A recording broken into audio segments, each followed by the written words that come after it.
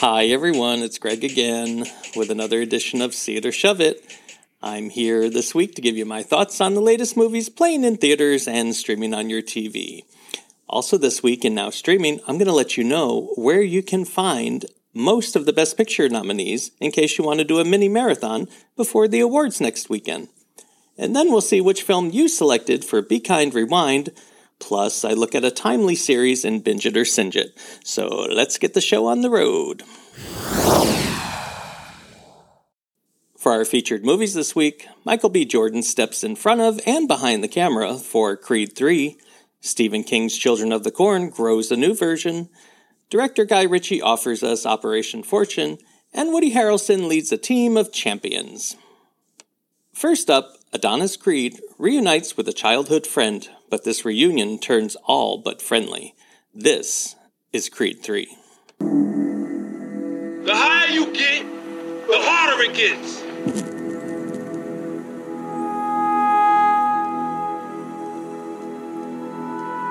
That's life. Because this is a war. It's a fight. It's a battle. So, how long have you known each other? We was like brothers.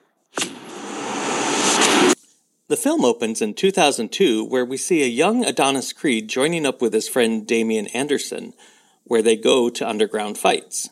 One night, while on the way home, Adonis sees a familiar face that triggers him to beat the shit out of. Damian enters the fray with a loaded gun, and soon Damian is arrested, while Adonis escapes accountability. Fast forward almost 2 decades with Creed, played by Michael B. Jordan, now living a life of retired luxury with his wife Bianca, played by Tessa Thompson, and their deaf daughter Amara, played by Mila Davis Kent. Meanwhile, Damian, played by Jonathan Majors, is now being released from prison. Now retired and running a boxing gym of his own, Adonis encounters Damian, who wants him to train him to be the boxer he always knew he could be before he got arrested. Adonis feels that it's too late, and would rather focus on his own protege, Felix Chavez, played by Jose Benavidez Jr. Irritated by this, as it is implied that Damian took the fall for Adonis, he now feels that he is owed this opportunity. And when the opportunity arises for Damian to fight, the result leaves the two with bad blood that eventually forces them to face off once and for all. When I saw the trailer for this, I predicted it would be a see it, and I give this film a see it. This film was extremely engaging and entertaining. Jordan does a tremendous job directing this film, which honestly was pretty ballsy for him to select a film of this magnitude as his directorial debut. Some of the shots are just stunning, especially the fight sequences. The pacing was great, and it was just a thrill ride of tension throughout. Majors definitely lives up to his last name here. He is Major. The tension and resentment boiling beneath his skin is palpable, and the choice Majors makes in making the tension brew just below the surface until erupting in the ring was excellent. I know I said it before, but I'll say it again. This man is going to be a major player for years to come. He is extremely talented. My only gripe about the film would be in the casting of the young versions of the two main characters, who bore little resemblance to the adult actors. And this was made even more obvious with an overlay late in the film. But that is a minor gripe for a great film. Go see this on the largest screen possible. You won't regret it. Next, when a traumatized young girl recruits all the town's children to kill the adults, horrible, horrible things happen. This is Children of the Corn. I know. It sucks. So hard sometimes you can hardly breathe. But I can help with your pain. Brace yourself. He who walks. He talked to me. He took care of me. So now I'm going to take care of him. Like killing all the adults. For starters. A town of poor farmers in Nebraska are at a crossroads when their crop of corn begins to fail, causing economic destruction to their town, Rylstone. One day at a town meeting, Robert, played by Callan Mulvey, sets a vote on whether to take a payoff and sell their farms. His daughter, Boylan, played by Elena Kampouris, begs him to think twice. And the town's children demand that they get a say in the matter. Meanwhile, Eden, played by Kate Moyer, is a survivor of a terrible gassing accident at a local orphanage. She leads the current orphans to voice their say, but they are dismissed and laughed at by the adults for having the nerve to think that they have an opinion in the matter. This sets off Eden and her group to plot revenge toward the adults by murdering them in the name of He Who Walks, a mysterious and demonic figure who allegedly lives among the cornstalks and requires blind loyalty and sacrifices. Can Boleyn do what she needs to restore calm and peace in her town before Eden kills everyone in sight? I give this film a huge shove it. This is sure to be one of the contenders for the worst film of 2023. It was suspense-free, scare-free, and with horrible dialogue and more bad acting than a Kim Kardashian-hosted episode of Saturday Night Live. This very low-budget film has little to offer, and after a 2-week window, it is being shipped off to the horror streamer Shudder. So if you have it and want to see what I'm talking about, but I'd recommend staying away. The one thing this film has going for it is that it is mercifully short at just under 90 minutes before credits roll. Seriously, skip this piece of shit. Up next, a movie star is recruited to help a spy stop the sale of a new weapons technology. This is Operation Fortune. So what we got? Something rather nasty has been stolen. We have to stop that getting onto the open market. Who's the buyer? Greg Simmons. The billionaire arms dealer. Oh, a lot of very serious faces up here, aren't there? You can't catch this fish with conventional lures. I'm sorry? The lure being? Danny Francesco. The movie star. Greg Simmons' favourite movie star. And how do we get him? Blackmail. Who's to care? Very good. Carry on. Jason Statham stars as Orson Fortune, a British spy who is often called upon to lead intricate missions of national importance. When he receives a call from Nathan, played by Cary Elwes, he is less than thrilled at the prospect of another mission. He is asked to track down a stolen briefcase that holds a mystery object that is about to hit the black market of underground arms dealers and drug cartels. The contents of the briefcase are secret, and it is unknown to everyone involved just what is inside. All they know is that it can lead to catastrophic results if it is not acquired. Fortune recruits the team by hiring J.J. Davies, played by British rapper Bugsy Malone, and Sarah Fidel, played by the great Aubrey Plaza. The team convinces movie star Danny Francesco, played by Josh Hartnett, to help them get into an exclusive private party hosted by billionaire George Simons, played by Hugh Grant. They think this will lead them to the holder of the briefcase as Simons hangs out with a sketchy crowd, After this, the team begins hunting down the briefcase on a journey that takes them on high-speed chases, multiple fights, and shootouts. I give this film a mild see it. Is this the best Guy Ritchie movie ever? Not even close. But I do think it is most accessible to people, as the usual extreme violence seems to be taken down a few notches. But it was entertaining enough for me to wonder how it would end. However, one gripe. The character of Orson is known to have many phobias, yet none of them ever seem to appear or inhibit him from doing his job. It was odd to even mention this without it being part of the story. Statham is his usual reliable action hero self here.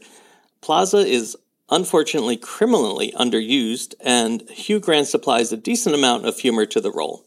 Plus, it was nice to see Josh Hartnett back on the screen. It's been a while since I've seen him. It's a decent way to pass the time if you like madcap action movies, but just don't expect the usual grit normally associated with a Guy Ritchie film. Finally this week, Oscar-nominated actor Woody Harrelson is tasked with leading a basketball team to victory. This is Champions. You know the game better than anybody. You gotta defend over here! You got to learn to build relationships. I'm new to all this. Yeah, can tell. Hey, we got next. Don't make me say it. Make you say what? That's a boo-boo word. We got next. Coach, this doesn't feel right. I should be coaching in the NBA. Well, you never know where things could lead. No doubt. The film stars Harrelson as Marcus, a minor league basketball coach with dreams of coaching in the NBA. After having an on-court altercation with a member of his coaching staff, Phil Peretti, played by Ernie Hudson. When this altercation leads to him angrily and drunkenly driving his car into a police cruiser, Marcus finds himself in front of a judge who offers him the choice of jail time or community service coaching a team of intellectually disabled adults at the local community center. He approaches the team with the standoffish nature he is used to with NBA-bound players, only to find that this won't work with this team. Can Marcus find a way to connect with his new team in order to take them all the way to the Special Olympics? I give this film a... See it.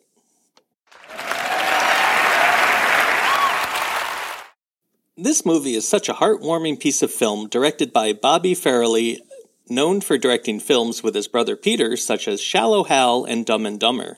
Here he tugs on the heartstrings in a more authentic way than those previously mentioned films do. Yes, it is very predictable how this is going to go, but man, is it effective. Harrelson is the perfect choice for Marcus. He lends the film a great amount of heart and humor, as does Caitlin Olsen, who plays the sister of one of the players, and Marcus's potential love interest. The team is made up of charming and talented newcomers who will have you rooting for their success throughout the film. Even Cheech Marin has a supporting role as the manager of the rec center who helps motivate Marcus with the team. Again, this is a predictable film that often borders on schmaltzy, but you know what? I was hooked, and I was happy it was the Monday Mystery Movie last week at Regal Theaters. It is being released this weekend, March 10th, in theaters nationwide. Go see it. That's it for this week's featured films. To recap, Creed 3 is in theaters now and is a see it, and it's my pick of the week. Children of the Corn is in theaters now and is a shove it. Operation Fortune is in theaters now and is a mild see it. And Champions is in theaters now and is a see it, and is my runner-up for pick of the week. It was very, very close. Now, on to my brief take on some additional movies I've watched in my segment, Quick Picks.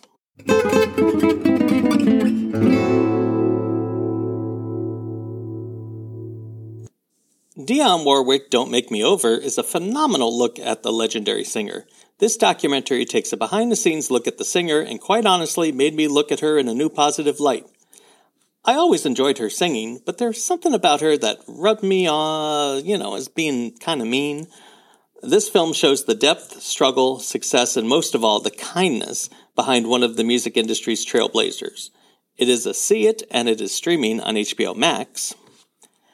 Actress Andrea Riseborough shocked Hollywood when she was recently nominated for Best Actress for her searing work in the independent film To Leslie. It is a gripping performance, and the film is a see it. It is available to rent on various platforms. And Netflix's new horror comedy, We Have a Ghost, stars Anthony Mackie, David Harbour, and Tig Notaro. It's neither funny nor scary, and at nearly 2 hours and 10 minutes, it is way too long for a film of this type. This is a shove it. Now let's move on to my segment where I share where you can find some of the films I enjoyed within the last year that are now available for home viewing. This is now streaming. With the Academy Awards just around the corner, now is the perfect time to watch some of the films you may have missed during their theatrical run. With the exception of Avatar: The Way of Water, which is still going strong in theaters, each of the Best Picture nominees are available for home viewing. All Quiet on the Western Front is a gripping war film that can be streamed on Netflix. The Banshees of Inisherin, a funny tale about the end of a friendship, can be streamed on HBO Max. Elvis, featuring lead actor contender Austin Butler, is also streaming on HBO Max. Frontrunner Everything Everywhere All at Once is available for streaming on Showtime. Steven Spielberg's semi-autobiographical tale The Fabelmans is available to rent across platforms. Cate Blanchett's tour de force performance in Tar is available to watch on Peacock. Box office juggernaut Top Gun Maverick is available to watch on Paramount+. Triangle of Sadness, which many of you know is my least favorite of the lineup, is now available to watch on Hulu if you want to see it for yourself. And The Haunting Women Talking is now available to rent across platforms.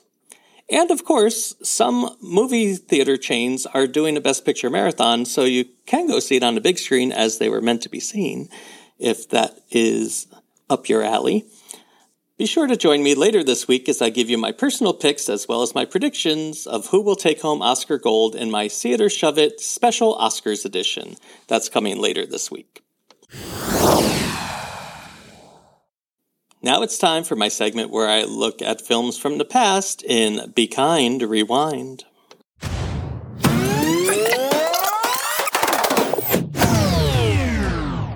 Continuing on my series where I take the 52-week movie challenge, this week's topic was an independent film. You could choose from Precious, Crash, Whiplash, and Moonlight. You voted, and by a landslide, selected the incredible film Whiplash. We got Buddy Rich here. Little trouble there. You're rushing. Here we go. 5, 6, and... Were you rushing or were you dragging? I don't know. If you deliberately sabotage my band, I will gut you like a pig. Oh, my dear God. Are you one of those single-tier people? You are a worthless pansy-ass who is now weeping and slobbering all over my drum set like a 9-year-old girl. Before he went on to win an Oscar for directing La La Land, director Damien Chazelle made an intense film about a musical prodigy named Andrew Neiman, played by Top Gun Maverick star Miles Teller, who here is a jazz drummer and first-year student at a prestigious New York City school named Schaefer University. He is soon recruited to play as an alternate in an ensemble conducted by Terrence Fletcher, played with furious menace by J.K. Simmons in his Academy Award-winning role. Soon, Andrew is berated, humiliated, and even slapped by Fletcher, not to mention had chairs thrown at him when he doesn't play up to his standards. To show his dedication to his talent, Andrew insists on increasing his practice time in an effort to impress Fletcher. He soon does just that and is promoted to corps drummer. This doesn't last long as he is soon replaced, causing Andrew to go down a spiral emotionally with his determination to be good enough to impress the abusive Fletcher. And this causes fractures in his relationships with his family, friends, and girlfriend. The film was released on October 10th, 2014, and was a moderate success, earning $49 million against a $3.3 million budget. Simmons gained a lot of traction for his frightening performance, I should say, earning almost every accolade possible leading to the Oscar. The film was nominated for 5 Academy Awards, including Best Picture and Best Adapted Screenplay for Chazelle. It won 3. In addition to Simmons, the film won in the categories of film editing and sound mixing. Chazelle would later win Best Director for La La Land, and Simmons would be nominated again last year for his role as William Frawley in Being the Ricardos. Whiplash can be streamed on Showtime. Next week's Be Kind Rewind topic is a family-friendly movie. The choices that will be up for a vote are Akeelah and the Bee, Hugo, Paddington, and The Parent Trap. Come to my Instagram at @TheaterShoveIt to vote for which film I should focus on. The post with the most likes will be next week's segment. Finally, let's move on to Binge It or Singe It. This past week in the news, we saw the double murder conviction of Alex Murdaugh, an influential attorney from South Carolina. Recently, Netflix released a 3-part series, Murdaugh Murders, a Southern Scandal. Everyone was like, Paul, don't drive, and Paul would snap back and be like, well, this is my fucking boat. He was out of his mind drunk. You all know Alex Murdaugh? That's his son. I heard heard a scream and then a bang. 911, where's emergency? Oh, what bridge is this? And then that's when we all started screaming for Mallory. Alec wasn't worried about finding Mallory. He wanted to make sure that lips were sealed. They were more worried about a cover-up. The limited documentary series explores the sketchy history behind the Murdaugh family. With patriarch Alex in the news for his conviction for murdering his wife and son, I decided to watch the show, and I am glad I did. It details the family history as a legal legacy in South Carolina, while also detailing the shady involvement of the family in several unsolved crimes, leading viewers to believe that this was a family that was free from accountability. That is, until last week. One case that is explored in the series is a boating accident that killed their son Paul's friend Mallory. In the series, Paul's own ex-girlfriend claims that it was Paul who was driving the boat, not their friend Connor that the family insisted had been the one driving. Armed with forensic evidence, the filmmakers explore this possibility. Another case that is looked at in the series is the death of their housekeeper that the family claimed tripped over their dogs and cracked her skull. Autopsy reports seem to contradict this as well. But the big story here is the evidence presented in the shooting murder of Alex's estranged wife and younger son, Paul. The evidence presented is interesting to look at, especially in light of the recent trial. The 3 episodes are a quick watch, and if you had any interest in the trial, then this will definitely be a binge it for you. If you're looking for something a little longer to dig into, the similarly themed The Staircase aired last year on HBO and starred Colin Firth and Toni Collette in their Emmy-nominated roles as Michael and Kathleen Peterson. It is based on the true story of Peterson, who was accused of killing Kathleen by pushing her down a staircase in their home in North Carolina. Geez, what the hell? Maybe you should stay away from the Carolinas if your marriage is on the rocks. Anyway, this series follows the trial, and they share very similar content, including suspicious deaths and unsolved mysteries. This show is streaming on HBO Max, and the Murdaugh Murders, A Southern Scandal, is streaming on Netflix. Time for me to start wrapping up this episode of See It or Shove It. Thank you so much for joining me again this week. I'm forever grateful. Support your local theaters by going to see some of the movies I reviewed this month, and while you're at it, share my podcast with your movie and TV-loving friends and family. And don't forget, you can drop me a line at seeitOrShoveIt@gmail.com and let me know if you have any ideas or suggestions. And please follow me on Instagram at seeitOrShoveIt and rate me wherever you get your podcasts. As I mentioned earlier, later this week I will release my picks and predictions for the Oscars, which will air on ABC next Sunday night, March 12th. And come back next week to hear my thoughts on Scream 6 and the rest of the week's new releases. Have a great week, everyone.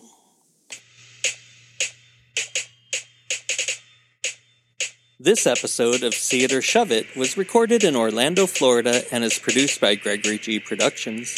Music by Mysterio Music. All rights reserved.